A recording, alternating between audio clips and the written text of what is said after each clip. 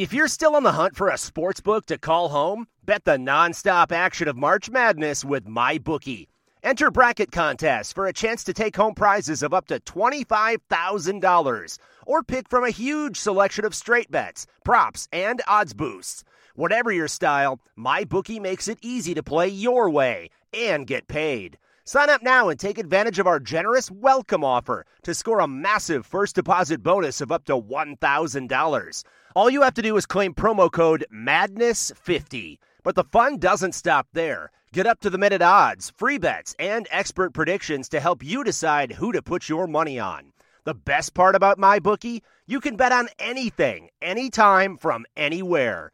Use promo code MADNESS50, that's MADNESS50, to secure your limited-time welcome bonus today. Coach Norvell was complimenting the communication on the back end and the secondary. Earlier this year, you guys did have some breakdowns there. Is that just normal, just to see that development over the course of the season, or have these guys done a particularly good job of that? Yeah, I mean, it's normal to improve, and I've stated before, we're playing 2 nickels, 4 safeties, 3 corners. That's the most we've played. Obviously, not everyone's playing as much as the others, but, that takes time, and if we were put on the field even early in the season, we believed in them. But I thought just the more we've gotten reps with each other and the comfortability of guys playing with each other, I think that has helped the process. But I was proud of those guys. Obviously, to limit them in the throw game was a big part of the plan. Kind of going off that, can you put into terms that we would understand how much communication is going on amongst the defensive backs or linebackers before any given play? I guess it depends on the call and the formation sometimes, You can sit there and say you need to talk every play, but there's talking to talk, then there's actual information that needs to be given. And typically the linebackers have a lot of the communication with the front. The safeties are the glue that connects the perimeter players with the interior players.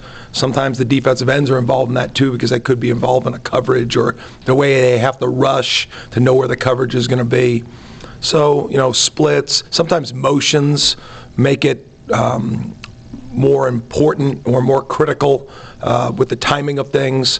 Splits matter, like even this week going up the pit. I mean, the numbers are different because it's a pro field, so just simple things that you're trying to get your guys accustomed to here early in the week as far as splits. But, in order to have good communication, you got to have clear and concise and direct speaker, but you need a listener too. And, that goes to multiple people. Everybody's got to hear it the same way, see it the same way. So, it's just part of playing connected defense. Looking at the stats, Renardo Green was targeted 8 times in that game. What did he do specifically? The 2 PBUs. When he was targeted that many times, what do you say to the defensive back? And what was his mentality that game? Go pick the ball off. I mean, Renardo plays in the boundary more than he plays to the field, and those are just shorter throws in college football. So that's where the ball goes sometimes. It's also usually where they put the receiver they want to feed the ball to. But I thought Renardo's been a rock for us all year.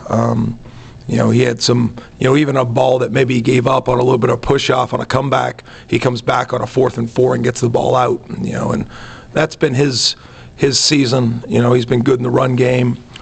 We've challenged him in the blitz game, and he showed up there too. But he's been a really good one-on-one defender, and, he's come a long way because, he's part of the communication too, but he's also a really good listener, which at corner is usually, that's where you got to be a lot because of you're pretty locked in and you're so tight to the line of scrimmage that you depend on others to kind of give you a bigger scope. But Renardo's come up big. I think he's playing as good as any corner in the country.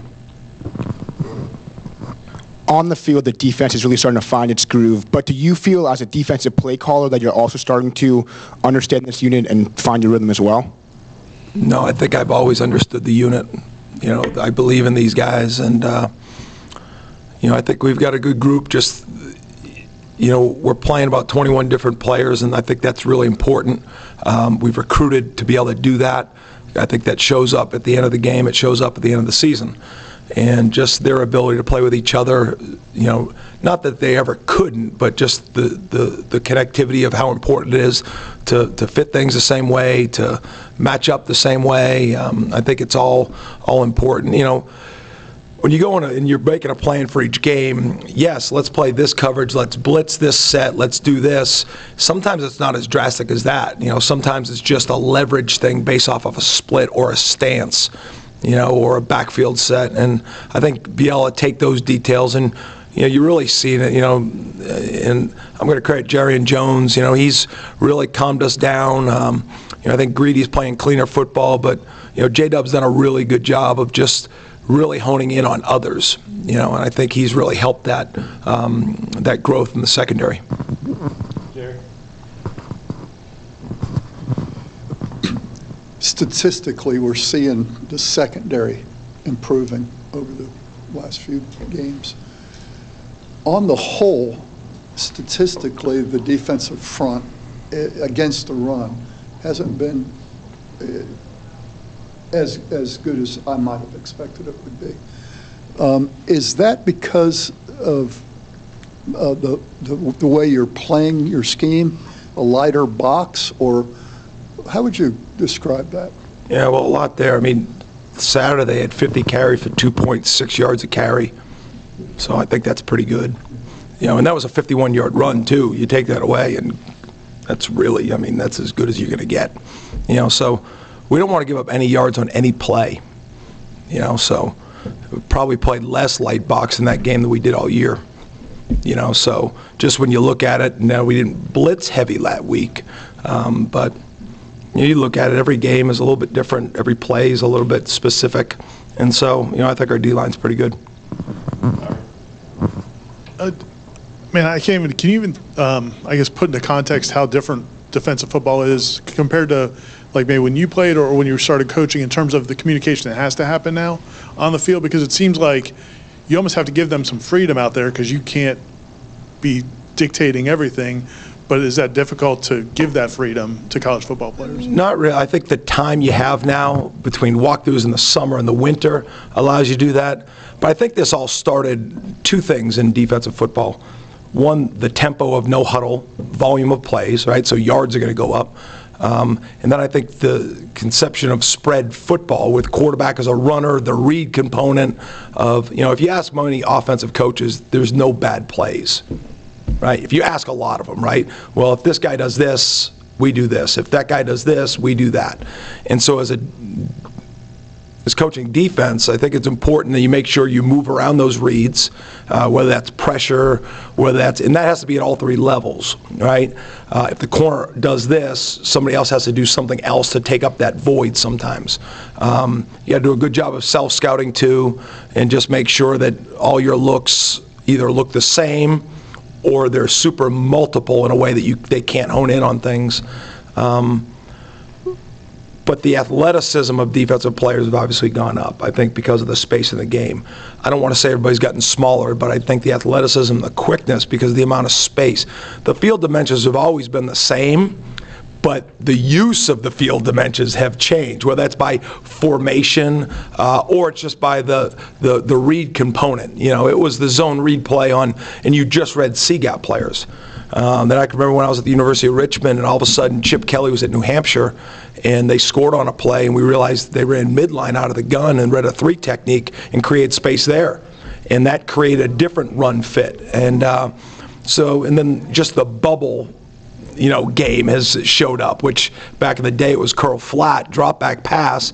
Now you fake the run to make people pull and throw a flat play. So I just think the ability for teams to use all the space, in basketball they talk about spacing. I think football has really maximized that. And so that's really affected a lot of the ways you play coverage and fit the run game. Those days of these are my run players and these are my pass players have kind of morphed into each other, and you have to be able to trade jobs at times so that when they're reading a certain guy, it's not, well, when he does this, I always do this. You want them to say, well, I'm going to read him.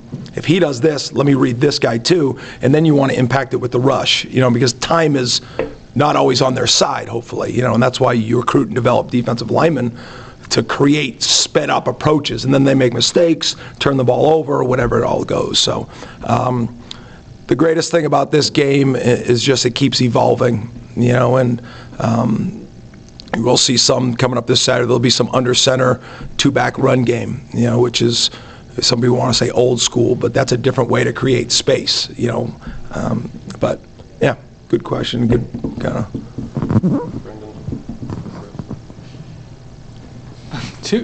Two younger players who had pretty impactful moments on Saturday, Azaria Thomas and Byron Turner. I guess, what have you seen from them, not just Saturday, but in terms of growth throughout the season? Azaria, he's played, even as a true freshman, we involved him pretty early.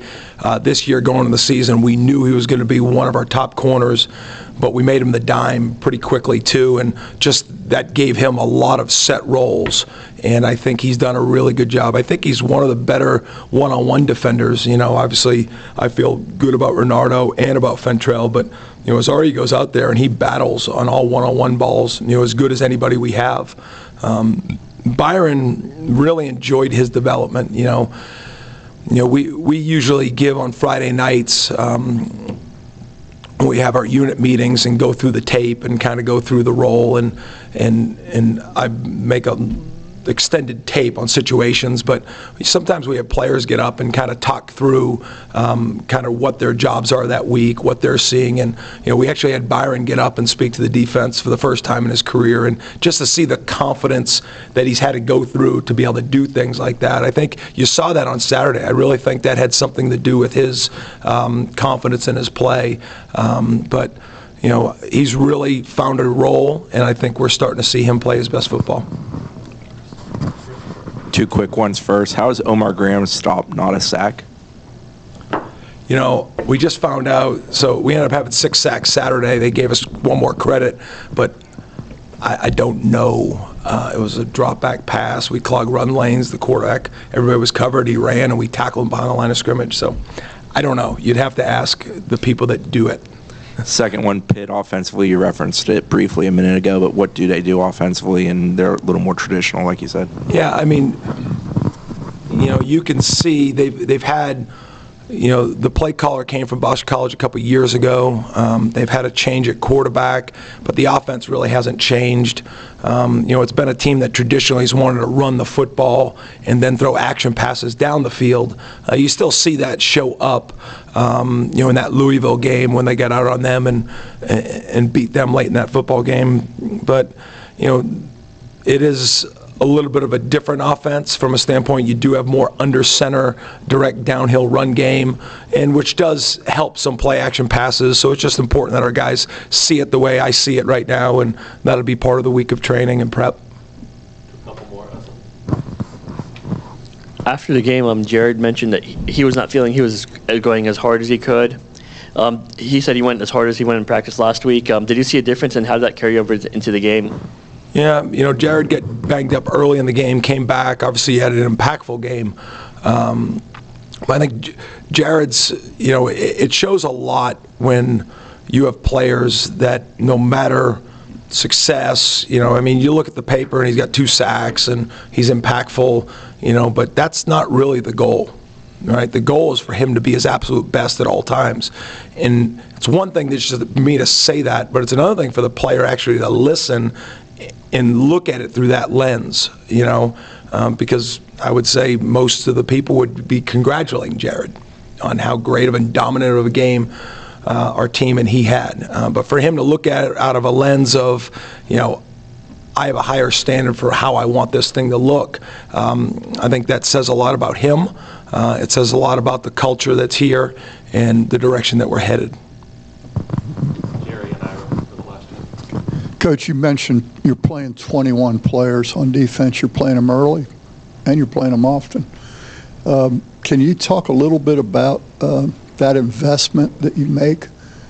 I saw some of the young kids in when you were down by 10, and you're playing them. Can you talk about that? Yeah, going back to the Duke game. Yeah, and I think if you make decisions coming out of camp like this is going to be the rotation. Number one, you got to recruit. Right? You can't just put guys on the field. because we were here for some other years, we weren't playing that many players. So you've got to recruit, and then you've got to develop. And then when those guys are right and you know they can help you, you've got to be willing to set a plan and then let the plan work, regardless of, as you said, the score. And obviously, in the moment, if it's not executing the way, then you got to tighten that rotation down a little bit. But this isn't just about one series, one game. I mean, we want to win every game. We want to win every play. We want to win every series. We want to win every half. That's, yes. But there's a greater development that goes on here. And I think when players practice the right way, they prepare the right way, they do everything we ask them to do as teammates on and off the football field, then the greatest reward they get is out there. When you put them on that field in front of the greatest fans in the country and they get to go play. And then when they do well, the greatest reward is the opportunity to do more. And so you continue that, and I think that builds morale is great to have, right? We all, that's a great word out there, but it helps legitimately build your depth. And so now there's competition on Monday through Friday, and that creates your growth. Your growth doesn't happen 12 weeks a year. Now, there are things that happen in the game you can't replicate in practice. The emotions, the crowd noise, the sudden changes, things like that, you try to replicate. But when your players believe that Monday through Friday or Sunday through Friday is really their growth, that's when you really start to develop the program. And I think, every week's a new week, but I do feel good about that mindset within this team. I hope I'm right on this, or it's going to be a dumber question than usual. It seemed like you had the three linebackers out there together a good bit more, it seemed like, in that game.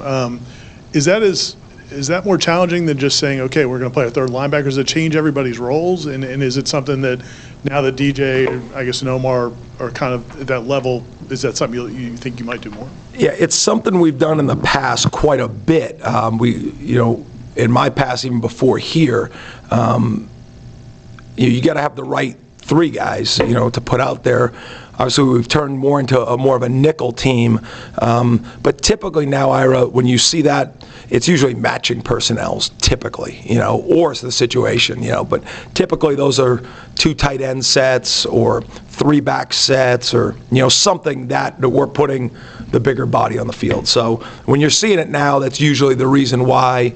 There are things that we practice where we do play some 4-3 sets to 11 personnel groupings. That takes work too, but I think with where we're recruiting and where we're heading, you like to have some of those, those positionless players at backer that you can kind of match up in different ways. But again, if the matchup isn't right, then you have to play certain techniques and coverages. Then it's easier to plan for you, So right now we're more into matching the personnel groupings that people are putting out there, but. The first taste of rare bourbon you finally got your hands on. That's nice. At Caskers.com, we make this experience easy. Caskers is a one-stop spirit curator with an impressive selection of exclusive, sought-after, rare, and household names in the realm of premium spirits and champagne. Discover the top flavors of the year now by going to Caskers.com and using code WELCOME10 for $10 off your first purchase. Get $10 off your first purchase with code WELCOME10 at Caskers.com.